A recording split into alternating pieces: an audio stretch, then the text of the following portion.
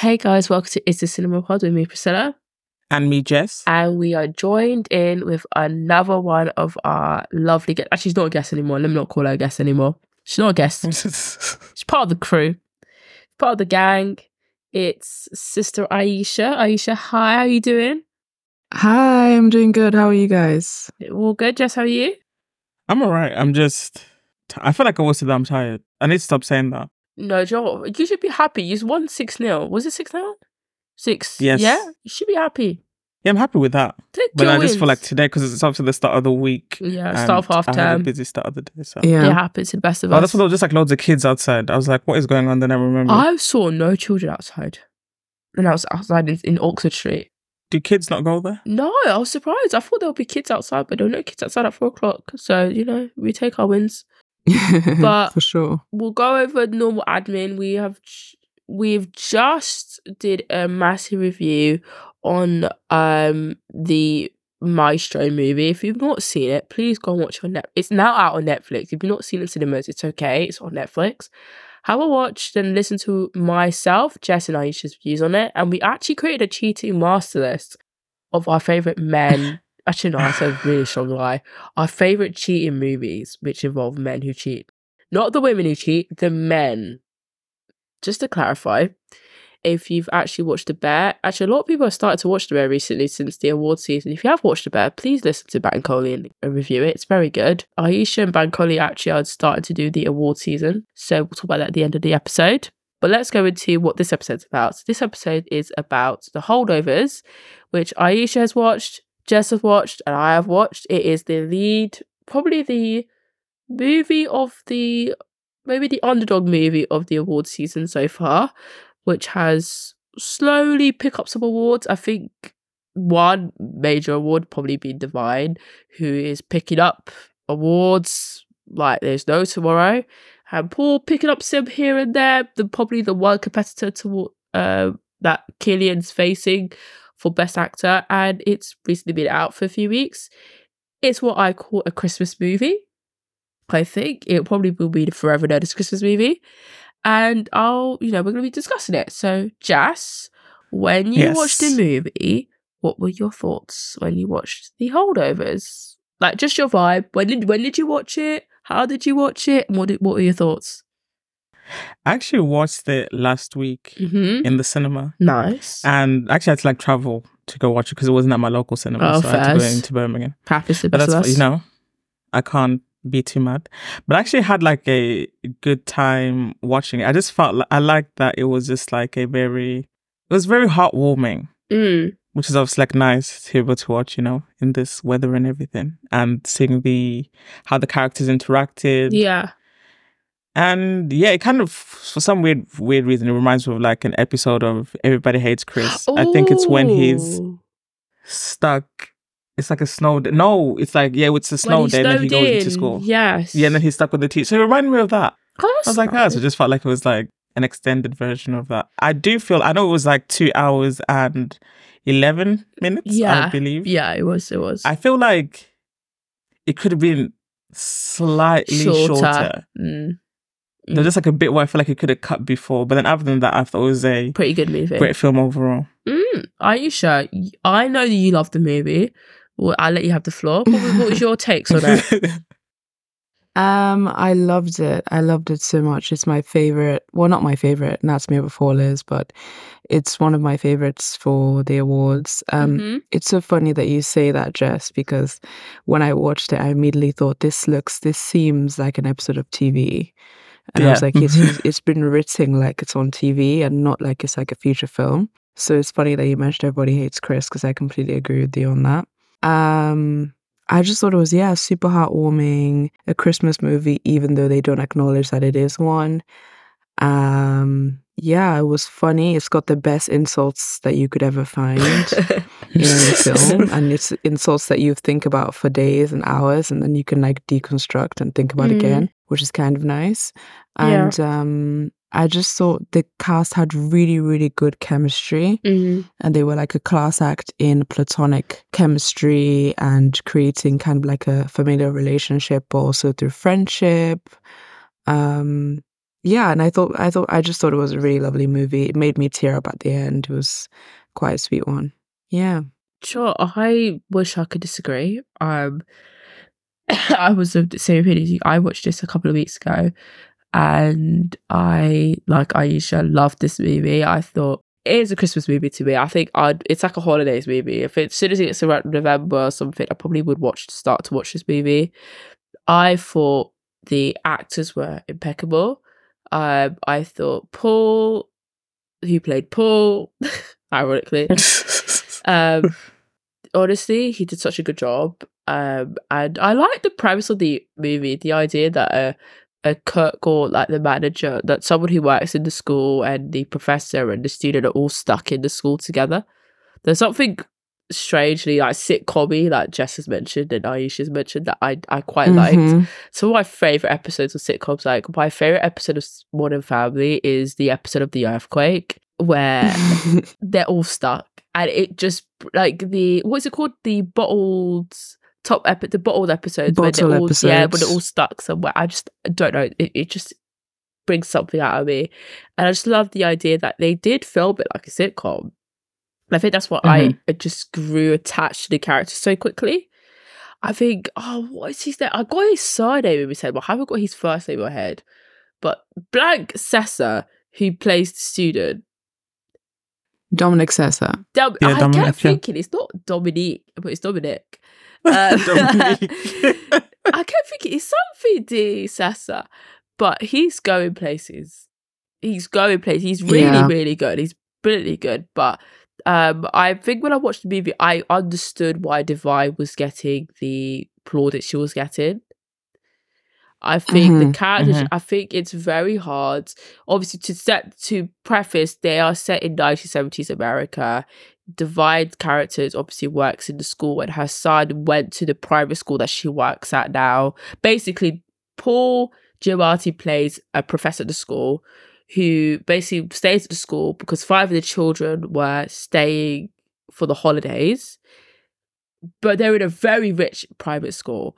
One of the fathers of the students collects 5 of the students but leaves behind Dominic Sessa's character because his parents hadn't responded in time. And Divine's character plays one of the person who works at school. I don't know what to call her, a cook? I don't want to call her a cook because that really invalidates what she was doing at the school. But she chef. Yeah, chef, but she was a chef at the school. She's a school worker. And Dominic left the school with Divine's character and Paul, who plays Paul's character. Sorry to confuse everyone. The actor's named Paul, and he played a character called Paul. Apologies for confusion.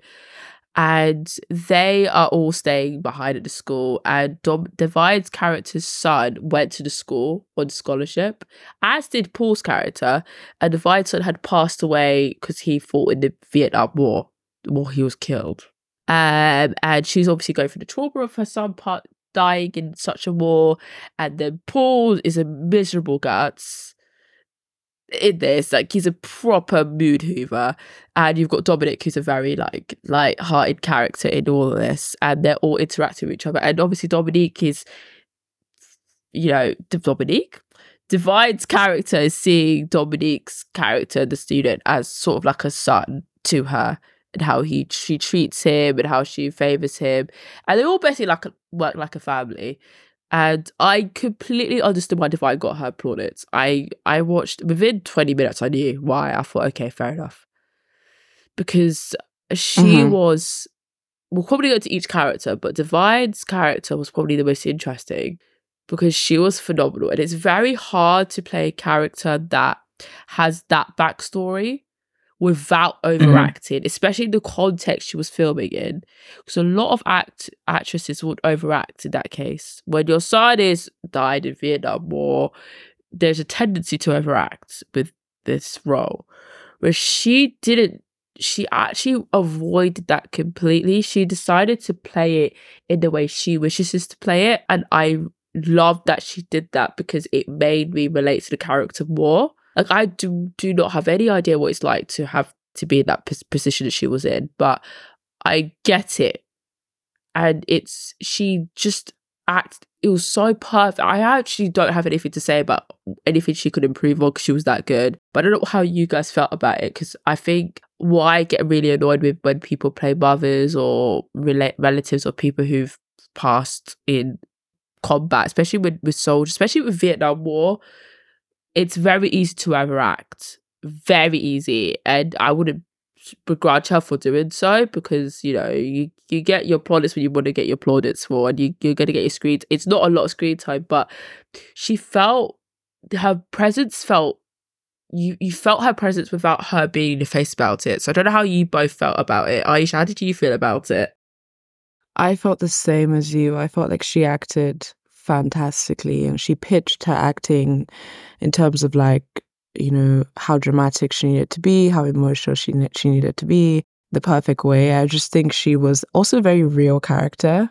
She would make a lot of, like, funny comments, and it felt very much like how you'd imagine someone going through very imminent grief at the time, but also not someone that was exactly consumed by the grief, but also someone that loved the person that they lost, you know, simultaneously. So I thought she was fantastic in it, and I totally agree with you. She deserves to win all the awards that she's winning.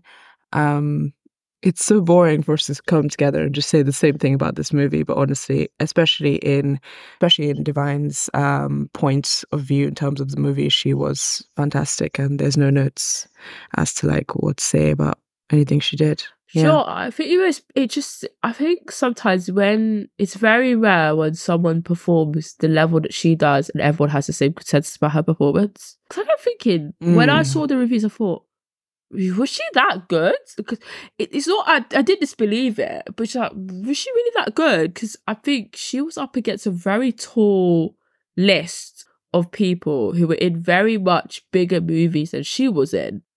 And her movie hadn't come out yet. So I'm like, wow, she's really pushing up against the grain against this. She must be phenomenal. And I think you got it spot on. She played a character that was not consumed by grief, but you can was affected by the grief. And I think some people don't know how sometimes actors don't know how to toe the line. They know how to act like someone who's consumed by grief. Whereas someone who's just affected by it, which is obviously still hurtful, but not completely their whole world's not consumed by the moment of when that person's passed. It's very hard to act to act in that space, because then you're basically trying to act as if this person's a living being and not someone who's just a caricature of someone who's just experiencing grief, if that makes any sense. Yeah. Yeah. I also think that she was, when we think about kind of how you view films and, like, screenplays, it's actually not to bang on about awards again, because I'll be talking about that later, but it's actually interesting to think about, like, the supporting actress role and how like they hold up movies. And I think especially in this movie's case, without Devine or without Divine, she honestly the movie would not have been the same. Like with Paul and with Dominic, they were coming with these kind of opposing energies, which did make the movie quite dynamic. But what Devine did was, like, she was like the glue that made everything come together. Stay together. So I do believe she does deserve everything, because honestly, without her, the movie isn't as rich as it would have been. But yeah. Oh, really interested to hear what you think, Aisha. Jess, what did you think of Divine's performance? What was your take on it? I thought it was really good. I feel like they got the balance right for that. So it's not like the co-star, like, being like the lead person in a way. And she did like her role well, as you guys both said. She wasn't obviously like consumed by her grief, but you could obviously feel that she was going through something. And I just love the relationship between all three of them. You can see that they three completely different people. But then when you're obviously stuck together in one place, it's just like how you build these relationships with them as well. And I felt like they all just done the main three, as you said, Paul, Angus, and Mary. I love their relationship. I felt like it's just like balance. You just, in a normal world, you wouldn't think that these three people would ever come together and just get on the way that they did. But it's interesting what can happen when you're stuck with people in one place. Honestly, do you know what? You're so right, because I think Paul acts and Mary in that space. I think my favourite episodes of like sitcoms or my favourite movies are when characters who I don't think will get along. And this, I'm like, oh man, I don't want you two guys to separate. But let's continue this space, you know. And I think the movie did a really good job at ending. I think they did a good job at leaving it, ending it where they ended it. So it leaves you a bit enough to be like, oh, I wonder what if. But then not enough for you to not wonder about it. They left enough for you to think, okay, like I know enough about these characters. I know that if you did this movie again, they'd be fine. Like I'd be able to imagine it, but then not enough. I don't know if that makes any sense. Like they didn't leave you with, they left you with enough to think about. What are your feelings about, I mean, Dominic Sessa, he is a newbie in this. I researched heavily about him because I was so fascinated by how he played this role. And he reminded me of when Timothée Chalamet, shock horror, when he... He's not just have to sneak his name in there somehow. When my little Timmy Tim... Actually, that's not a good example. It was when Tom Holland, for me, broke onto the scene with The Impossible. And I remember I spent weeks researching about Tom Holland because I'm like, I find it fascinating how this one kid has impacted me so much based on his performance in this movie. Obviously, a completely different movie. Obviously, he's not a kid, he's a teenager, he's a little bit older, but I researched so much about him, I did not realise this was his first role. And it did not appear as so. Watching him, I thought, wow, this is a grown performance. And I was very impressed. I don't say this lightly, he's got a very long future in Hollywood, because to come into a set with Divine, and Divine was phenomenal in what's that Eddie Murphy film that was on Netflix called again? I loved that film so much. But she was just, I didn't care about Eddie Murphy in that movie. I was focused on her. That's how good she was in it. And you have Paul, we know Paul, you know, that's brother Paul over there. And you come in and I'm focused on you and what you're doing. I was so blown away by his performance and how he handled everything, because it's very easy to underact or overact these characters. It's a lot of people would make that mistake because of the way the characters are written. Some parents are like, oh, there's not a lot going on there, so I'm gonna just do too much or I'll do too little, and then you lose the movie based on how these actors decided to take on these roles. Whereas Dominic was just, I kept watching it, I kept thinking, oh, maybe he's been around for a while. And then when I heard this was his first movie, and I thought, oh wow, like you really can't, and that's a compliment to him, you really can't tell this was his first movie. And I can't imagine acting against Paul, because that would be terrifying, in a car with Paul and Giamatti and having to talk to him in that space. So I don't know, how did you feel about his performance? I thought that he was fantastic in it, honestly, same as you. I was super surprised that it was his first role. And it's funny you say that about Timothy, about Tom Holland. I think the similarity to him and Timothy is he both, outside of the screen, he has this like really distinctive fashion sense. He like has this kind of really nostalgic, old retro feel about him, even the way he dresses, the way he carries himself. And he's really young, actually.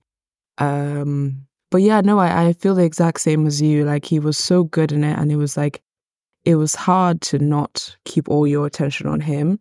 I felt something that really I noticed about him through his performance was he's this really tall guy and like kind of lanky, but he had this really, really kind of like acrobatic performance. I don't know if you've, like, the way he moved his body kind of reminds me of like Kieran Culkin in Succession. Yes. Or there's like this main dance in Mauvais Sang when they do Modern Love in the movie Mauvais Sang, and basically he does this really dynamic performance, and just the way he moved his body was really, really strange.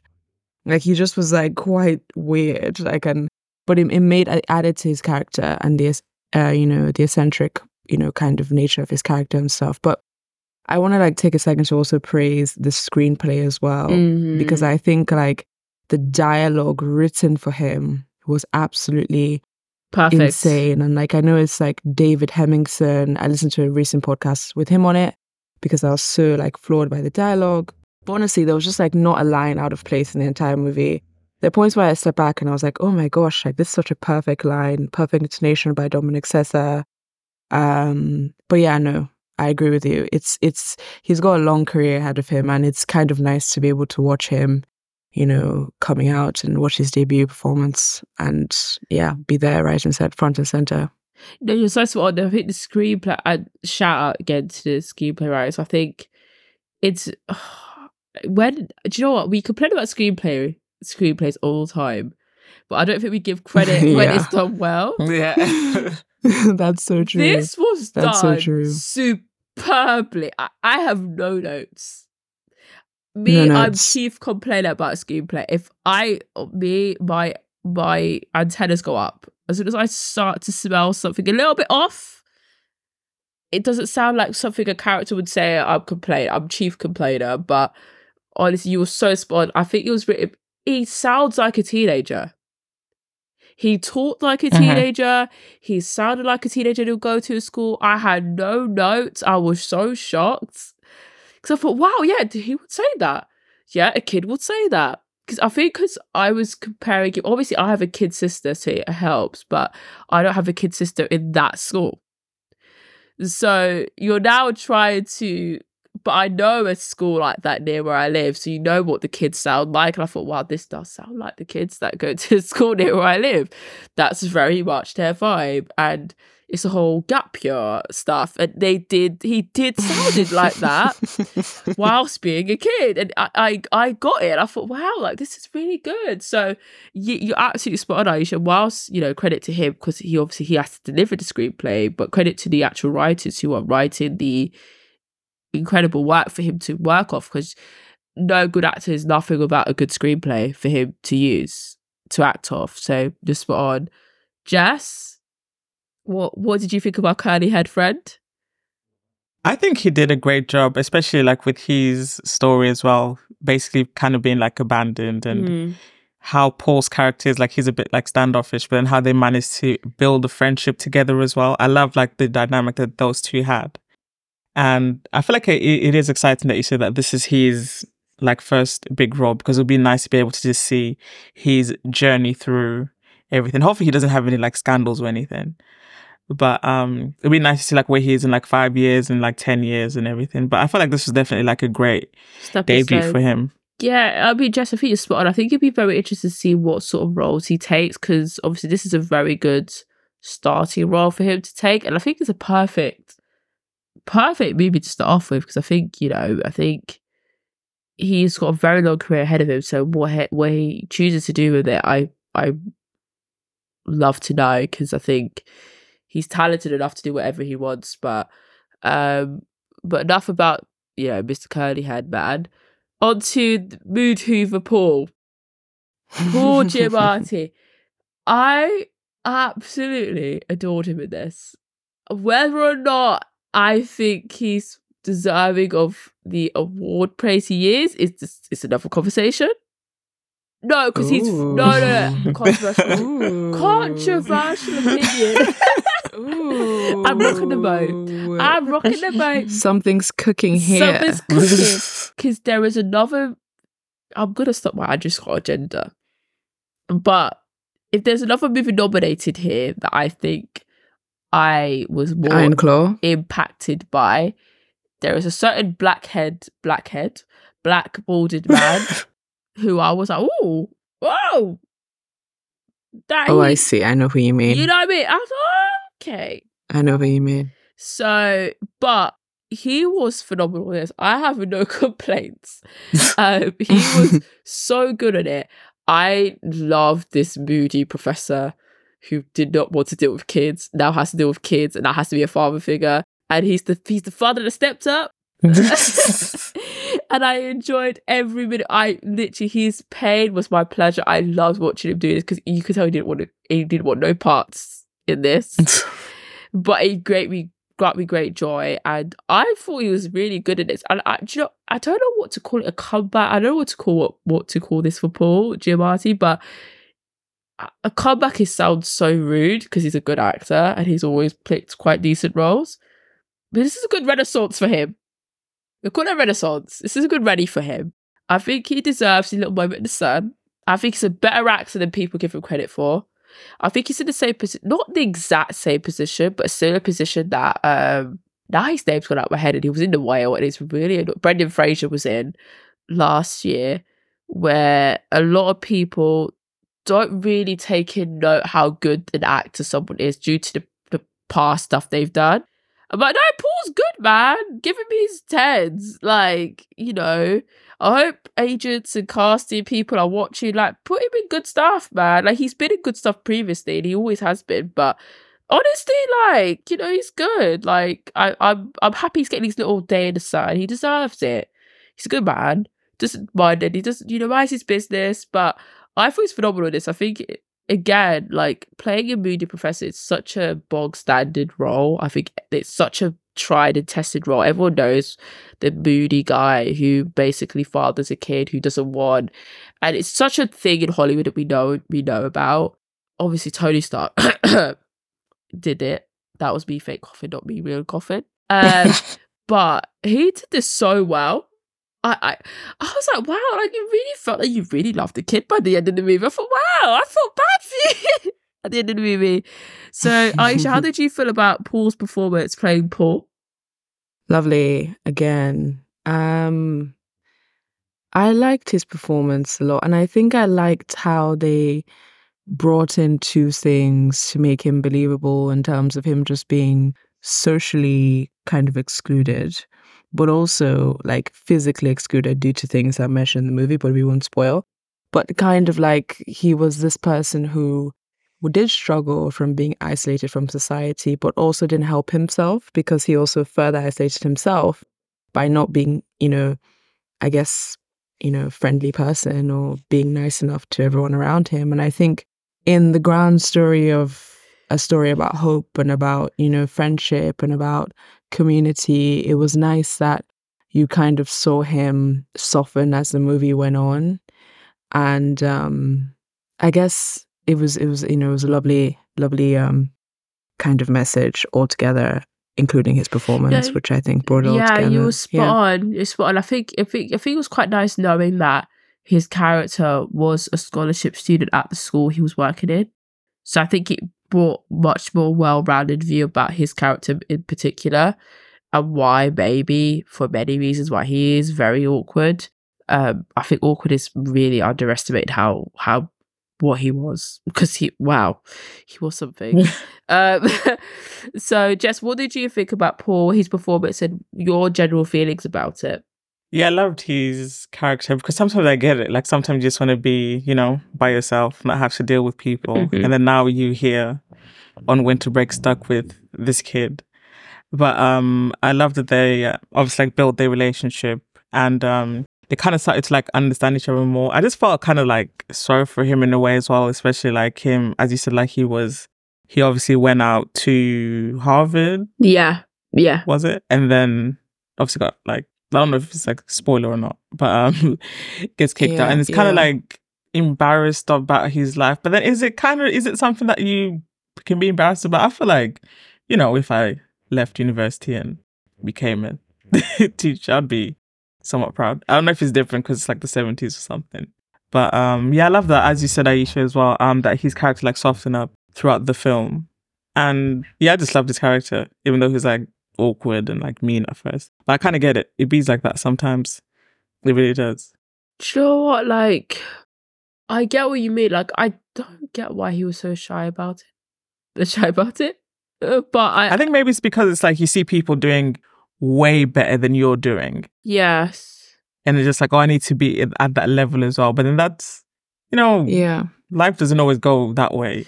I know. I think sometimes it's the whole, like, you're doing better than what I thought I was doing. You know, it always stings more when you thought you'd be in a better place than someone else, and then you're watching someone else be in a better place than you are. It's like, imagine if someone told you you're going to get A stars in your A-levels. You get Bs, and you're watching someone else who was predicting Ds get A stars. It stings. Why don't you sit there with your Bs? It hurts. Yeah, it's so painful. It's painful. So you're there sitting, rocking back and forth, thinking, rah. So I get it. Like, at first I wasn't getting it. I thought, dog, like, pull your socks up, man. Be serious. You're a grown man. Then I was like, you know what, realistically, that would rattle me. Who am I to tell him what to say anything? Because me, That's true. I think depends. It would I just feel offend me. like things change all the time. Yeah, it's true. Jess, you're so smart. Because I was sitting there thinking, you know what? I was cussing him, and then you know what? I had a moment of clarity. I was like, if this was me, who am I to say anything to anyone? Because if someone told me I was being dramatic, I would actually slap them. Why tell me I'm being dramatic? This is a valid reason to be angry about something. No, honestly, like who could shoot me about this? But if you had to give the movie an overall rating, now we've talked about the general, our feelings about the movie. Me personally, I think it deserves its 4.5 out of 5 stars. I genuinely don't have. I thought you were gonna say 4.5 out of 10. I was like, no. Same. I was like, wow, what is this rating criteria? I was about to say, we literally just like gave this film praise, and you get no way. My God. It really deserves its moment in the sun. That's insane. I sort of wish it had, like, you know, obviously because of the strike. So of course we love our writers. So of course I understand why, but I really wish it had like a whole Christmas promo to it, because it deserved its moment in the sun. But I give it 4.5 stars out of 5. It was phenomenal. I will watch this every Christmas. It will be in my rotation with Love Actually, with Bridget Jones and all these guys. It will be there. I've added it into it. So the moment it comes out on DVD, I'm buying because I love it. Not on DVD. Chart, it deserves it. It deserves You're actually it. gonna go buy a DVD. You know what? When a movie's good, it needs to be bought physically. You know what I mean? Yeah, bring physical media back. This is something I've been really campaigning for. Do you remember Over the Hedge and all these movies? I have that on DVD, Mr. B's Holiday. Sometimes if you like a movie, let's buy it physically. It's not enough for me to buy Leave the World streaming. Behind has taught us about physical media. We need it. You see, we need it in our I've had lives. enough now. Let's call a spade a spade. If a movie's good, what am I here just saying streaming? Let me buy it. That $4.99 is not going to shoot anyone. So what would you give it a rating? Because for me personally, if you've not seen The Holdovers, please watch it now. It's not just a solely holidays movie. I run to watch it. It's a very wholesome family movie.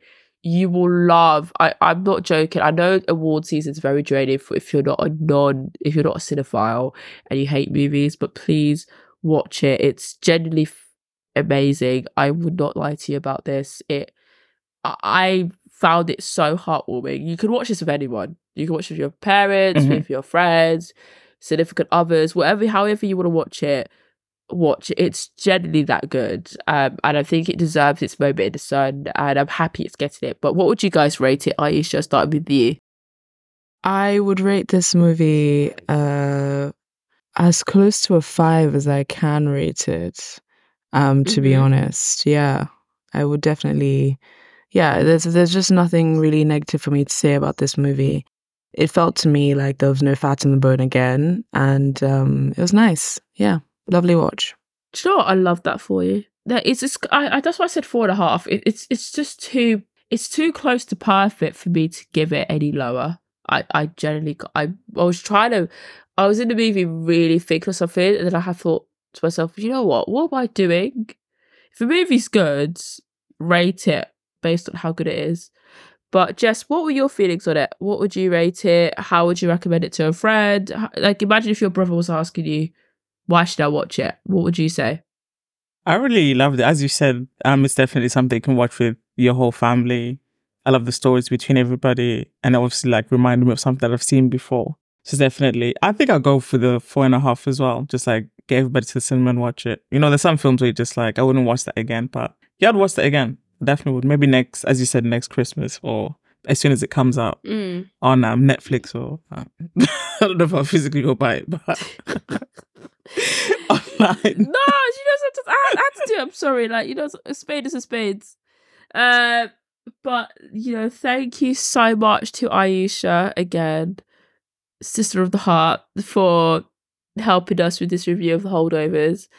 And, she will be appearing later on this episode about potential award stuff. So keep your ears tuned to it.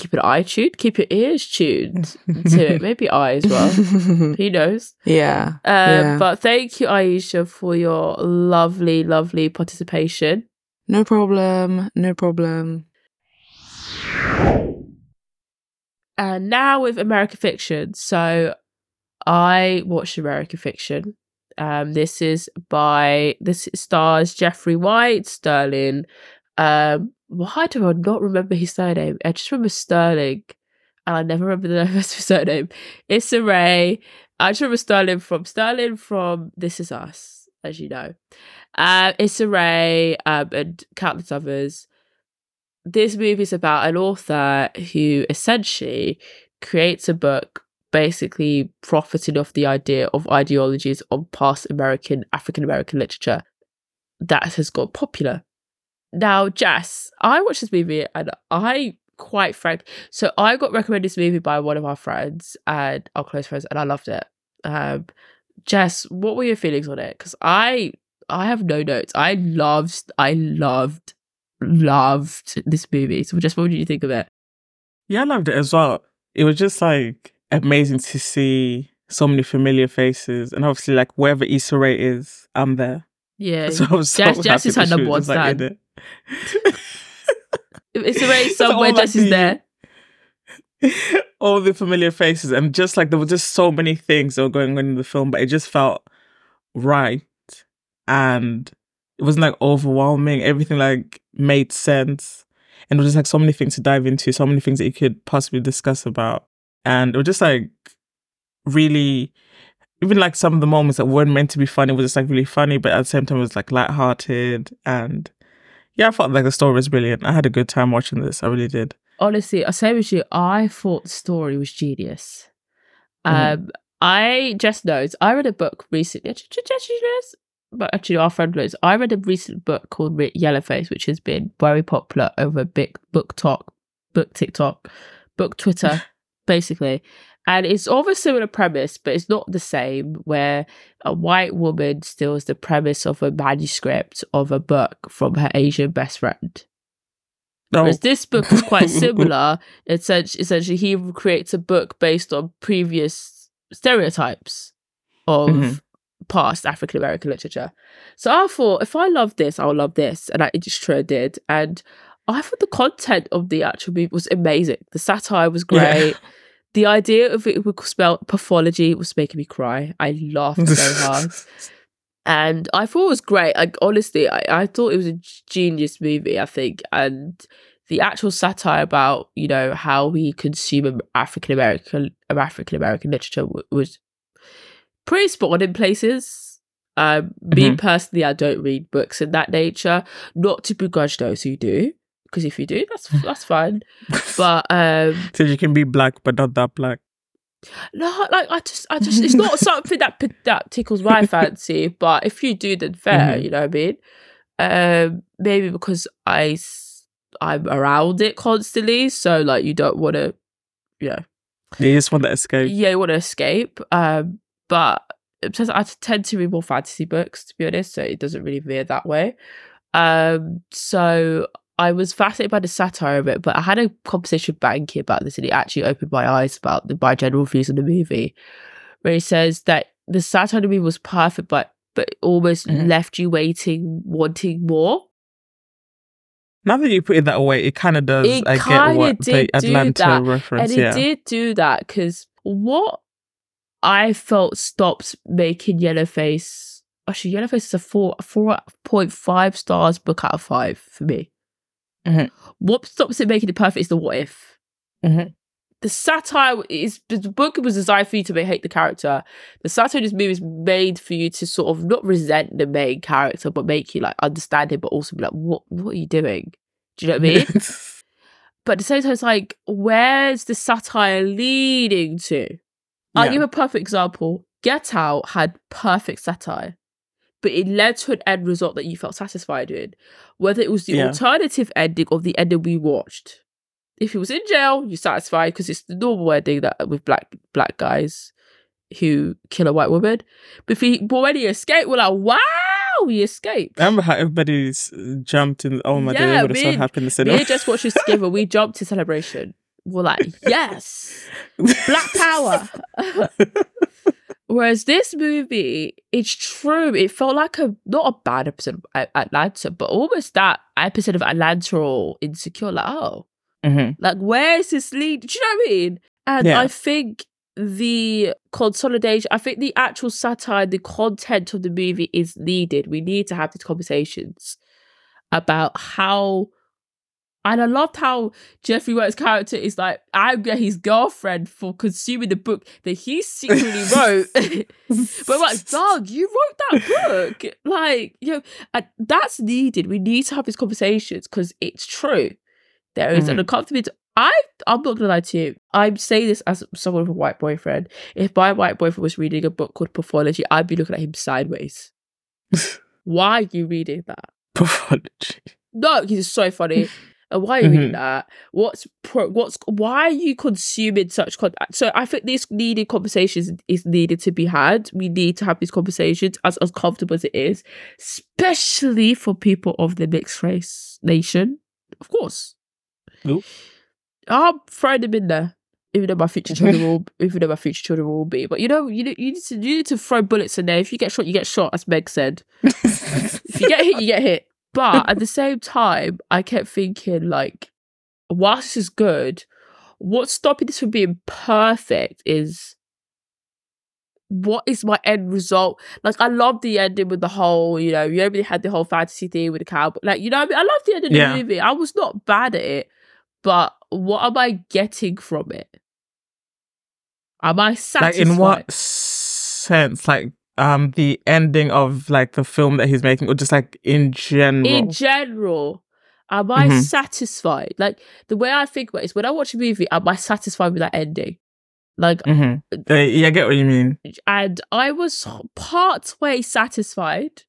I loved the whole he created his own endings. I loved it.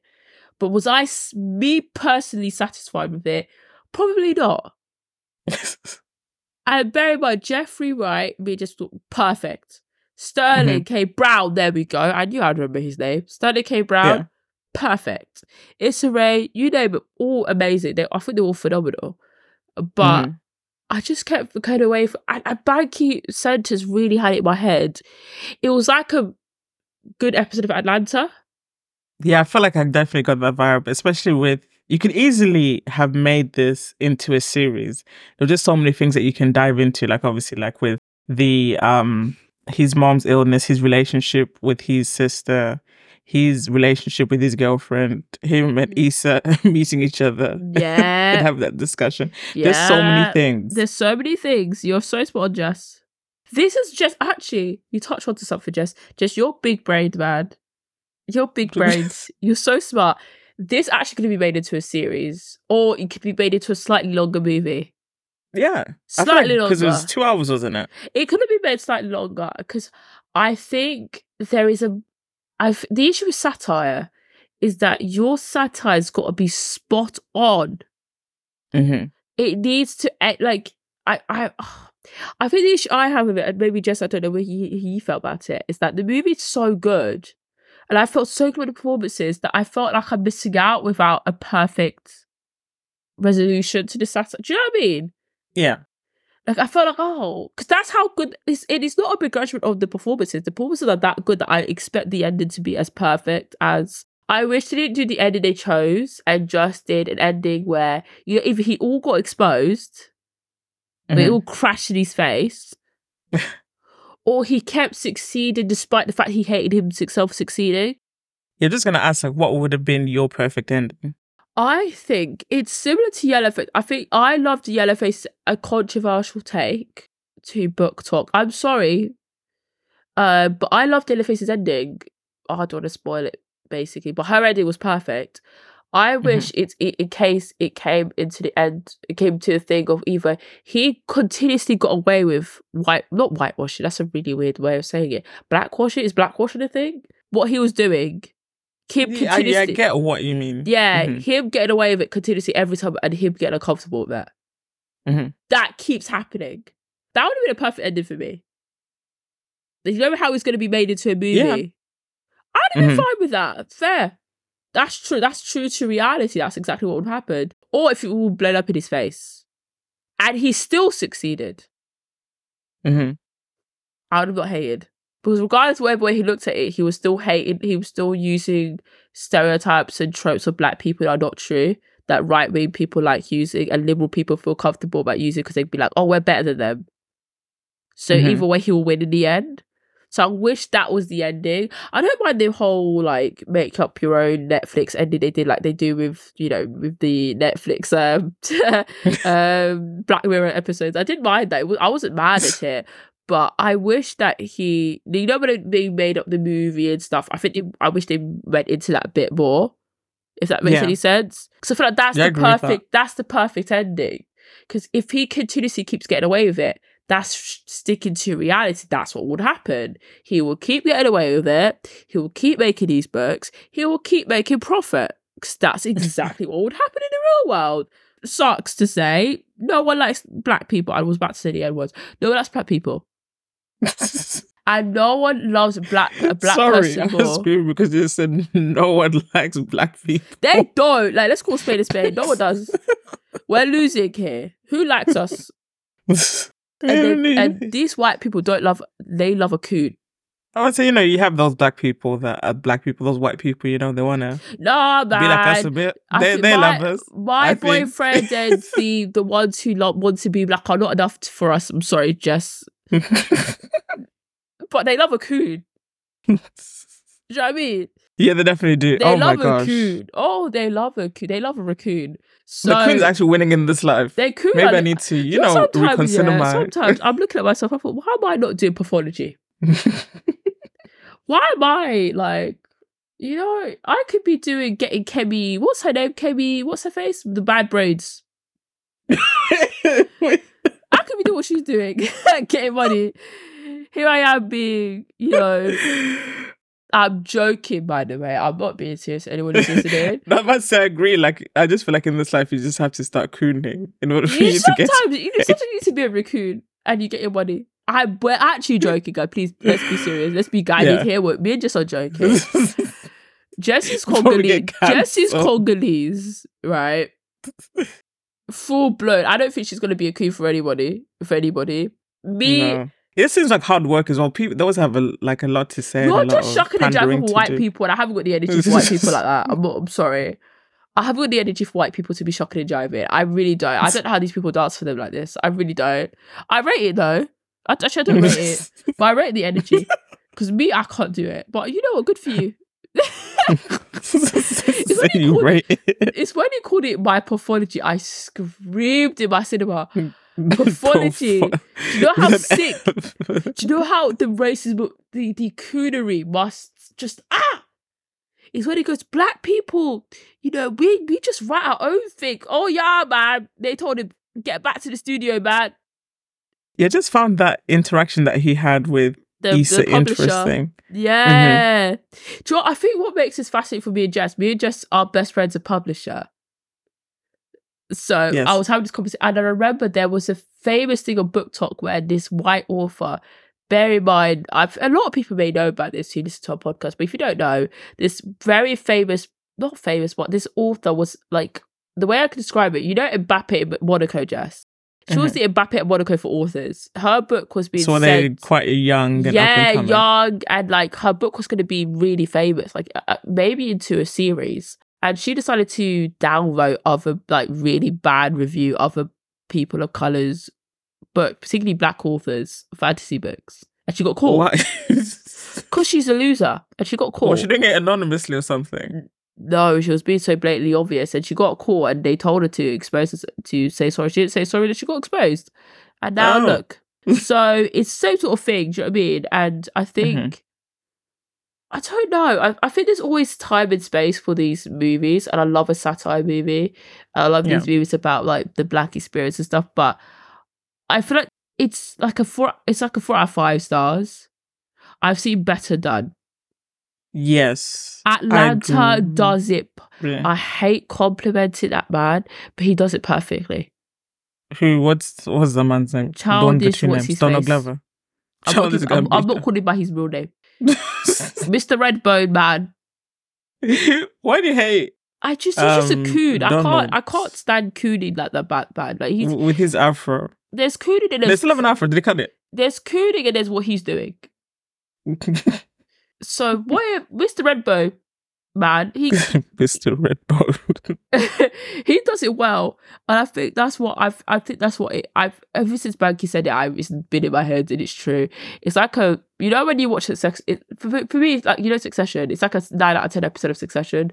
I've seen Succession handle not this exact detail, but satire better. Yeah. But I would still recommend people to watch it because it's very good. And if you've watched this movie, please read My Yellow Face. It's very good. I have a very big gut feeling it's going to be made into a studio film because it's that good. I'm actually interested in that now because I probably have loads of credits on my. It's honestly, I buy the book every time for people, and it really. But I don't want to be angry though. That's my only thing. Why are you going to be angry? You're going to be gagged. But if you're like stealing somebody else's work. No. The premise of this book, me and Des will tell you, I slightly rooted for her for the pure insanity of it. I wanted her to get caught, but I'm like, this is so messy and this is so racist that I kind of want you to get away. Just small. Just a little bit. You wanted to get away with it. I wanted to see how far it could go. Not because I want her to win. I want to see how far could this go, because you're meant to hate her, Jess. That's the whole point. Yeah. She's so hateable that I still not a stan. That's a very strong word, but I was like, oh. So is it kind of like Joe from You? You're supposed to hate him? No. She's a terrible person. But a small part of me was like. She got a point. No, she didn't. I swear to God, just. So why am I rooting for this person then? For Mess, I love a good. You know how I love Mess. I just wanted to see how far she would go with this. Because I hated her so bad. She was a nasty person. But each time she was about to get caught, I'm like, I don't want to get caught because I just want to see. I wanted the way she get caught. I wanted it to be such a spectacular thing. Yeah. I wanted to be like these 2008 episodes when she got caught. Christmas. Yeah, Christmas Day, New Year's Eve episodes. 2-hour episodes. That's what I wanted for her. So each time she kept getting away with it, I thought, yeah, it's for that 2-hour episode at the end. But she's a deplorable person. You hate her. It's in her voice as you're reading it, and you hate her. But it's so fascinating to see it. Because I got to be inside a racist head for about 2 days. It was very fascinating. I enjoyed it because I'm like, wow, you guys really are stupid. But we're definitely like intrigued to listening to that. I honestly do the audiobook. Honestly, guys, if you've never listened to Yellow Face, please read it. My sister deserves her plaudits. It's a good book. It's a good book. It deserves its place in the Goodreads list. But now we've finished talking about American Fiction. I've given it 4 stars out of 5. Jess, what would you give American Fiction? Yeah, definitely give it a 4 stars. 4? Let's say 4. Yeah, 4 out of 5. I really did enjoy it. I feel like it's something that I could imagine, even just watching it with my family as well. It's a good movie. And just like the characters that were in it. Yeah, it's a good time. And Issa Rae's in it, so. Yeah, it's true. I'll give it, you know what? I view it in the same lens as I do Barbie. Very good movie. Very good movie. I would watch it again and again and again, but it's not the picture perfect view. Like, if it's like a starter. When you're trying to teach someone about politics and black people and how stereotypes, it's like a starter. It's not the main course. Yeah. That's what I do. Like, I'll watch this movie to get a starter of what stereotypes are like. It's not like the meaty thing. It's like a racism 101. This is what you watch. You know what I mean? Yeah, I thought they did it right. And they did it everything else that goes around it balances it out as well. Yeah, it balances it out. I agree. So yeah, that's my feelings of it. But again, guys, thank you so much for listening to us. We've been yapping for an hour 7 minutes. So thank you so much. Yes. And please stay tuned for all conversation with Banky and Aisha, for all conversation about the BAFTAs. They're going to talk about the BAFTA results and all the fun stuff. Hopefully, Killian has won. Killy. He's Irish, so he better have won. But other than that, we hope to see you guys soon. Thank you very much. And this has been It's the Cinema with me, Priscilla. And me, Jess. Thank you. Bye. Bye. Hi, and thank you for staying on to listen to Aisha and I talk about stupid awards nonsense. Aisha is back. Hi, Aisha. Hello. Hi. Great to be back. You ready to officially start our award season coverage? Yep. Almost been waiting my entire life to talk about this. So yeah. We're starting to cover it like 3 months too late, but it still feels like it's way too soon. The award season is way too long. So long. It's so long. With this race, maybe I think it's lighter than the other years. It feels like everyone seems to be actually having genuine fun. But also I wonder if it's like who really keeps their campaign going the most, really, because now everybody is like, marketing is so different now. And I feel like is the person that lasts the longest and keeps their campaign running the longest maybe the person that actually gets far, you know? I don't know. Guess we'll speak about that when we get No, I think, 100%. I think you're right. I think people forget that a lot of this is about campaigning and going to the right parties and having the right screening events and things like that. Exactly. And I think when you look at the breakdown of the whole award season, which is why I wanted to cover it so much, it's like, it's really fun to predict, but it's also really nice because there's so many different types of awards. So, you know, everyone gets, well, not everyone, but, you know, most of the main contenders get a chance to shine, hopefully. At least they'll get one recognition, hopefully, within the award season. Unlike, maybe not for some movies, like May, December. In recent years, it's become quite like predictive, and you can kind of like pick out who's going to win. I guess that's why sometimes maybe to the neutral observer, when we have something like maybe the best actor race this year or the best actress race this year, It's quite exciting because really exciting. It could go either way. Yeah. You watched the BAFTAs? I did. Live on BBC. I mean, live. I just did air quotes to Bankole. It's not really live. That's kind of that's a reason why. That's another reason why I just don't like watching the BAFTAs, because like I feel like I'm watching it on a delay. It's pre-recorded. I don't know. There's something that feels like it's not authentic. Authentic, maybe, yeah, but like it feels a bit removed. I'm like, it's not like it's like I'm watching it the next morning. Yeah, there's a certain stiffness about the BAFTAs. Mm-hmm. That was very present last night. But I think this was one of the years where I haven't actually watched it live before, but I've obviously seen clips and stuff really closely. Mm-hmm. It's one of the years I feel like it was a bit less stiff, with like David Tennant as the host, etc. I think it was not a bad show, but you're right, there's something about it. And then on top of that, on top of them not showing it live, they also then do this weird thing at the end where they then go, they show you the whole thing, right? Edited or whatever it is. And then they have like a category at the end, which is like all the awards that weren't shown live. Yeah. And I'm like, okay, so you don't show it to me live. And then they removed like actually big categories. I think I forgot, there were 2 other categories. I forgot what it is, but they were relatively large categories that they didn't show on their supposed live show. So I'm like, this is not really good. I forgot David Tennant was hosting this year because I actually do really like him. I think he was a shining moment of the whole broadcast. He was really good and really I've watched his consistent. I've watched his monologue and his pre-show bit.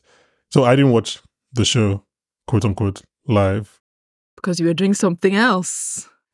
I chose instead to go watch Madam Web, which I'm dying to know about. I don't know. I don't know if it's a metaphor for the film industry. I don't know if it's a metaphor for like popular entertainment. Like I chose to watch Madam Web instead of the BAFTAs. Oh yeah, you asked me how I thought about Madam Web earlier. I had a great time. Is this sarcasm? No. I had a great time, and I had a great time because, and I would like to preface this by saying like everyone be sensible adults. I did not go entirely sober. I had it all comes out now. Okay. I was like, look, if I'm gonna go with this movie, I had some alcohol. I mean, again, I should mention that like I'm not a rowdy drinker. I'm not someone that like shouts when. Bankole is not a menace to society, everyone. He is a law-abiding citizen, and he's of appropriate age to drink. Yeah. And I'm not going to get plastered. So I'm saying like no one should go drink in the cinema and be shouting, and like I firmly believe that everyone should respect going to the cinema and no one should be like disrupting other don't people's be weird, experiences. guys. Yeah. So, but like this was for me, and I knew that I needed to go to make the ridiculousness like be fun for me. Did you go alone? Oh yeah. Okay, that makes it even better.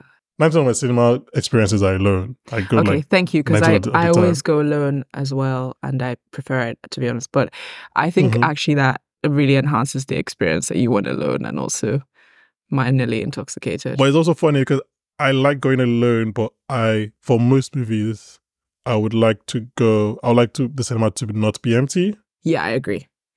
So personally, I want to be alone, but I want there to be people in the theater. It's like what do they call them with kids? Adjacent child play. What is that? Have you heard of that concept? What does that mean? Okay, so it's a psychological psychological concept for children. You know, children play when they don't play with each other, but they play next to each other. Okay. Okay. I've heard about that. Idea that I didn't like know the name, yeah. that it's really helpful for children to like play adjacent to one another. And I feel like that's similar to going to cinema and wanting a packed cinema. It's just like watch. I don't necessarily want somebody right beside me, but I want us to experience this thing together communally, like the laughs and the highs and the lows. But yeah, no, so I had a great time. I think maybe I kind of peaked too early because obviously, I was not like, I didn't take like a full bottle of alcohol. I wasn't going to just be plastered. So I mean, I've got tipsy too early, and then like very quickly the movie started making no sense, and it wasn't funny anymore. So it was noticeable. Yeah, it was noticeable at that point. It was noticeable earlier, but it was funny. I was like, haha, you just told, I guess, spoiler alert for Madame Web. I'm not watching it. Yeah, for anyone who's listening, you just told a younger Ben Parker, oh, you don't want to get shot in Queens, which is an incredible line to have in a movie. So the movie is set in 2003, and Ben Parker, who is Uncle Ben, plays a role, but this is obviously a much younger Uncle Ben. And then they're doing banter, back and forth banter, and she's like, oh, you don't want to get shot in Queens, which is obviously like, he does get shot in Queens, and it's like it's a terrible line.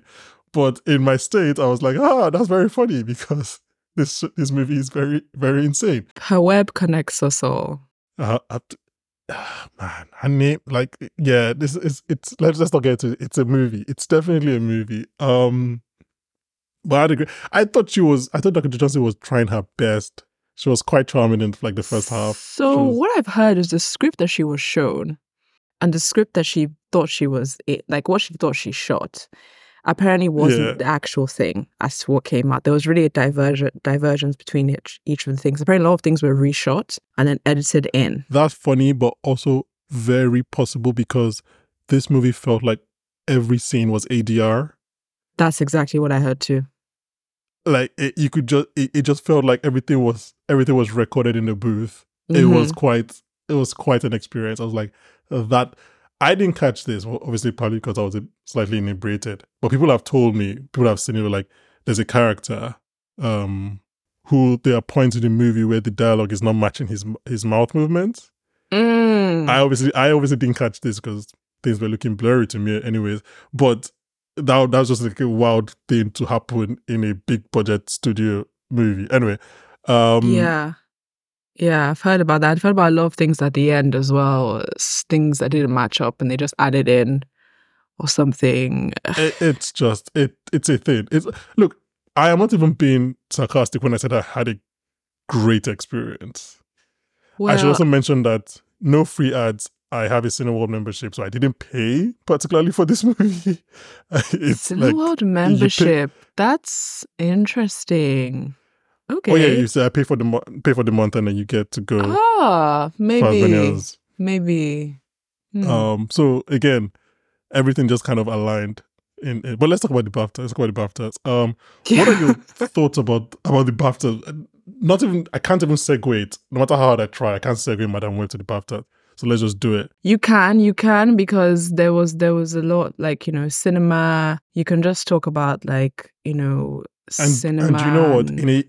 In the year of Oppenheimer and Killers of the Flower Moon, I think Madam Web is cinema. I think Madam Web is what we come to. It is filmmaking. No, I totally agree. And so is This Is Me Now, which honestly I can cover for 2 hours because I had the exact same experience as you. Yes, This Is Me Now is out. It came out on Friday. Oh. Fortunately for me, I was able to watch it on Saturday. I had a fantastic time. Although, same thing as Madam Web. Is this the worst weekend of film releases? Yes, it definitely is. It definitely is. And I think that's where I drew the line. I think after I watched This Is Me Now, I was like, you know what? Madam Web is not happening for me. I think I've reached my quota. It's enough. Everybody, I guess, go watch This Is Me Now if you want some fun in your lives. But segueing to the BAFTA, which I distracted from, I guess all cinema is important. I think, like I said with Anyone But You, when we covered it with Priscilla and Jess, well, didn't cover it, but we talked about it. I think it's just the resurgence of cinema is just important, so that's why award shows are important. Everything's important. Just so, like, people get back in the cinema the way they used to be before. And, even if it's bad, have a fun time. Like, Bankole, get inebriated and go watch it. But responsibly. Don't be a dick to other moviegoers. Exactly. Please, don't go and annoy other people. But yeah, just do what's best for you. But yeah, you asked a question about the BAFTAs. Yeah, just like, what's your general disposition to the BAFTAs, both the organization and the ceremony and the award itself, I guess. Those were 3 things. Well, not really fussed, to be honest. I don't really, if I'm going to be really candid, I actually think, the issue with the BAFTAs for me is that I enjoy the Oscars. I enjoy Oscar season. And I enjoy awards season, and I enjoy predicting things, probably because I have a bit of a betting addiction or something. I don't know. But essentially, don't just randomly throw that by the way. Like, should we investigate that? Do you want to lie on the couch? Do you want to go into the roots of? I have addictive. What did they call it? Addictive personality. Yeah, I have an addictive.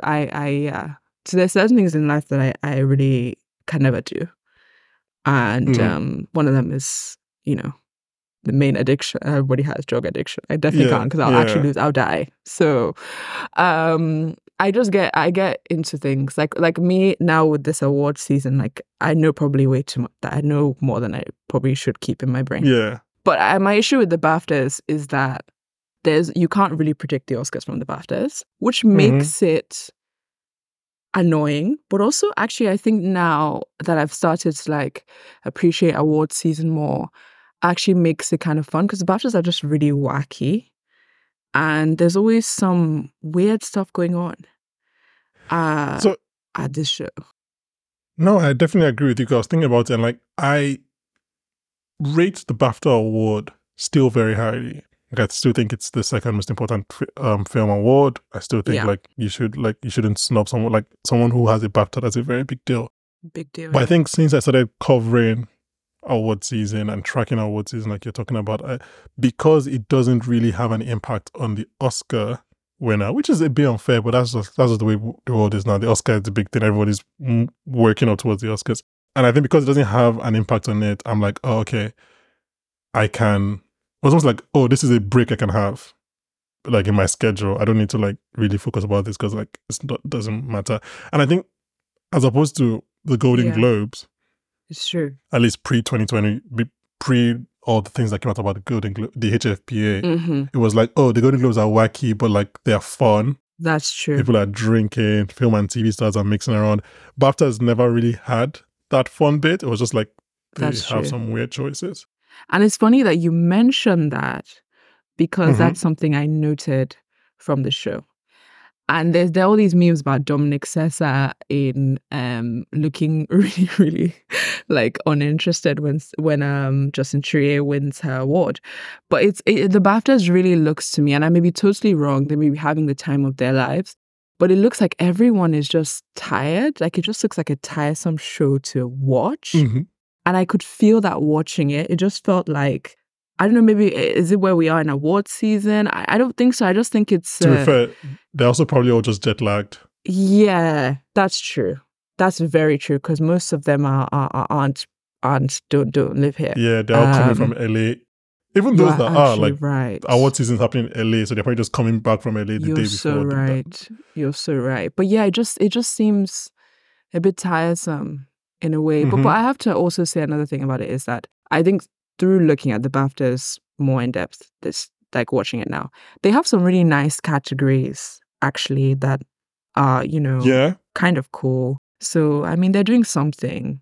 We should mention that like the BAFTAs are very pro-British, right? And they are. That leads to like some very cool picks actually, and cool nominations. True. It also leads to some weird ones a lot of time. But they get to nominate like Rye Lane for best film. Now that was fun.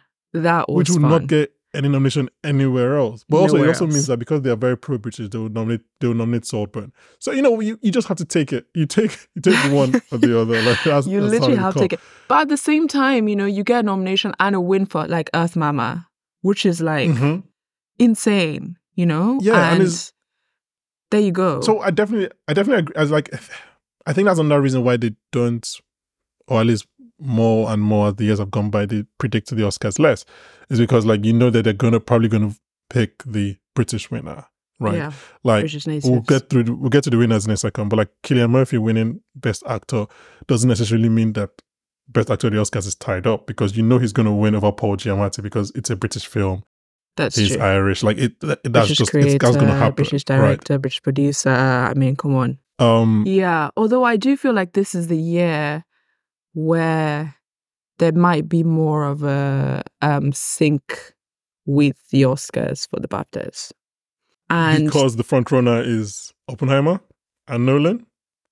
Yes, which is, I guess, lucky, because like it's like British, and then you go and you go and you do that. But I think, I don't know, I feel like looking at the winners, and there's also winners and then the runner-ups, whatever. Looking at them, I feel like there will be a bit more of a sync. I don't know. I feel like the Oscars can be really unpredictable. They can be. So, and in a week or so, we're going to talk about like the PGAs and the DGA and the SAG, and that's those are actually the funnest ones, to be honest. In my opinion, will be big. SAGs this year are live on Netflix, which is something I have been clamoring for years. I don't understand why more award shows. I understand. Okay, really? I understand. Is it live? Yeah, it's on Netflix. Oh, that's amazing.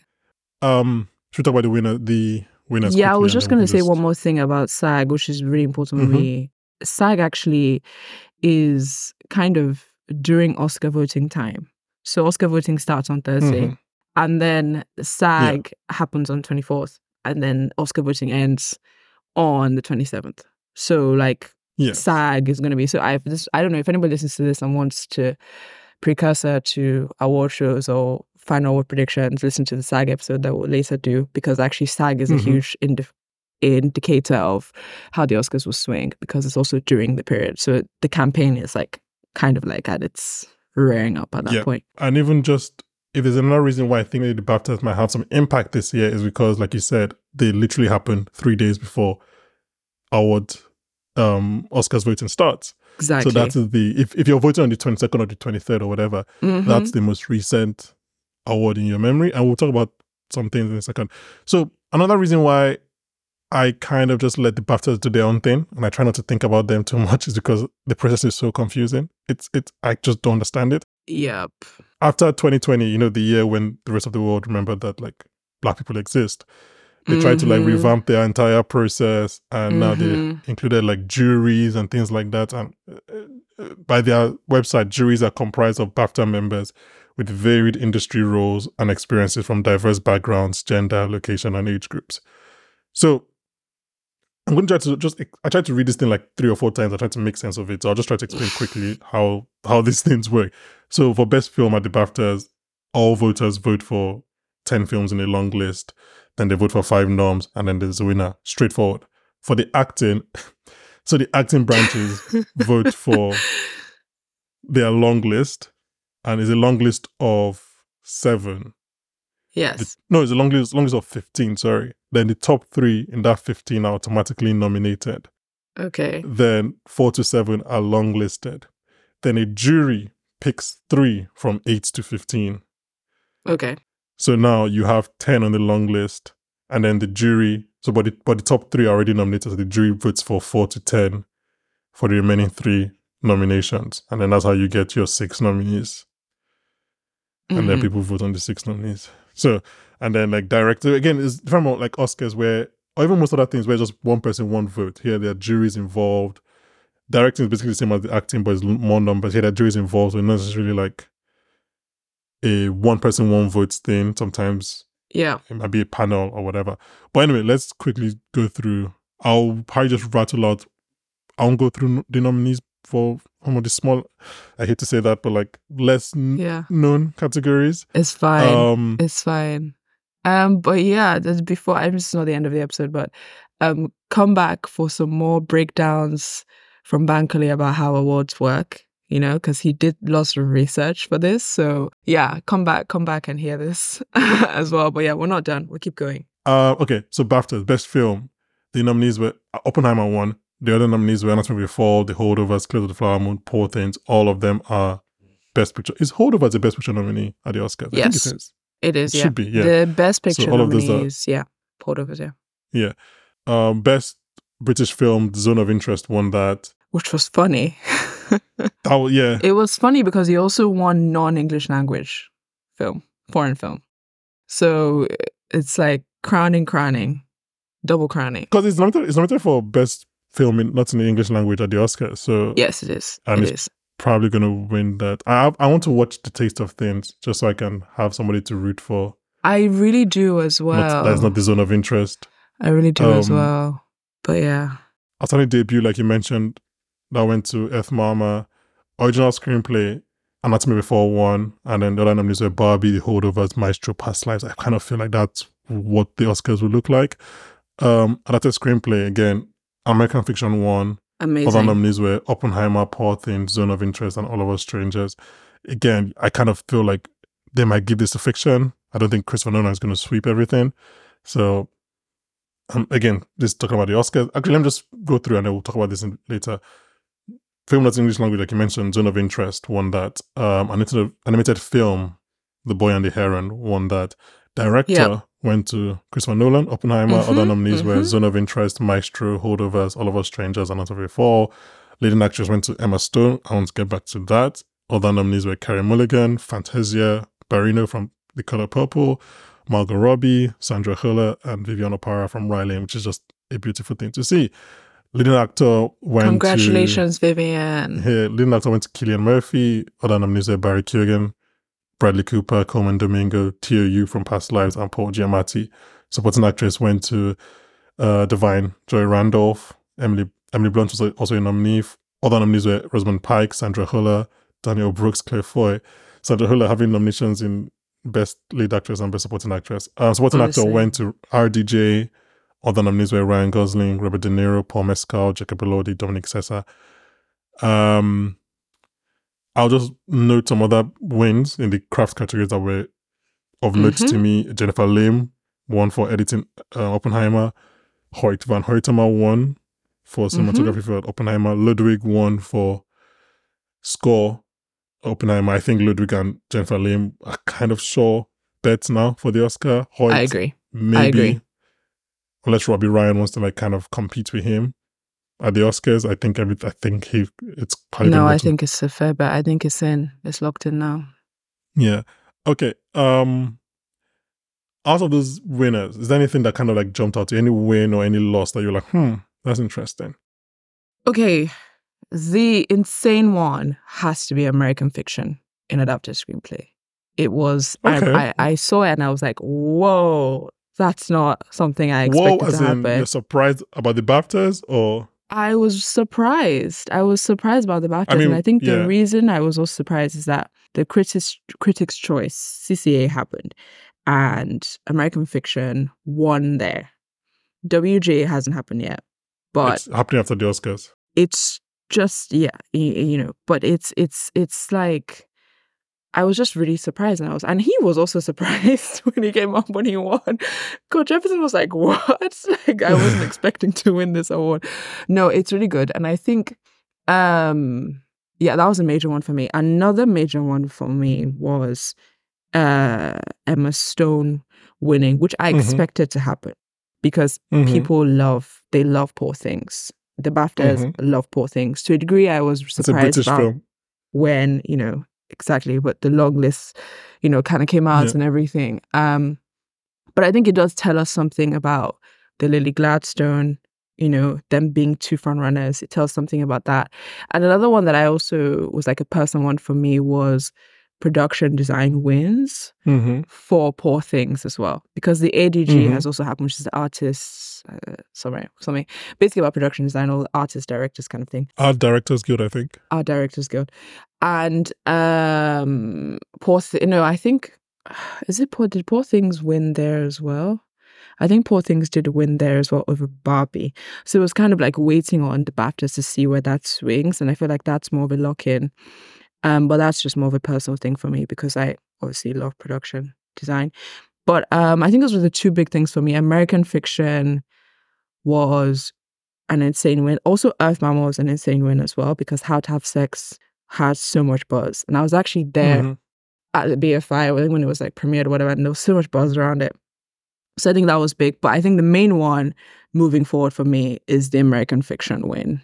That was surprising, to say the least. Who would you have had your money on to win the Oscar for adapted screenplay before the BAFTAs? Isn't Oppenheimer in this category? Yes.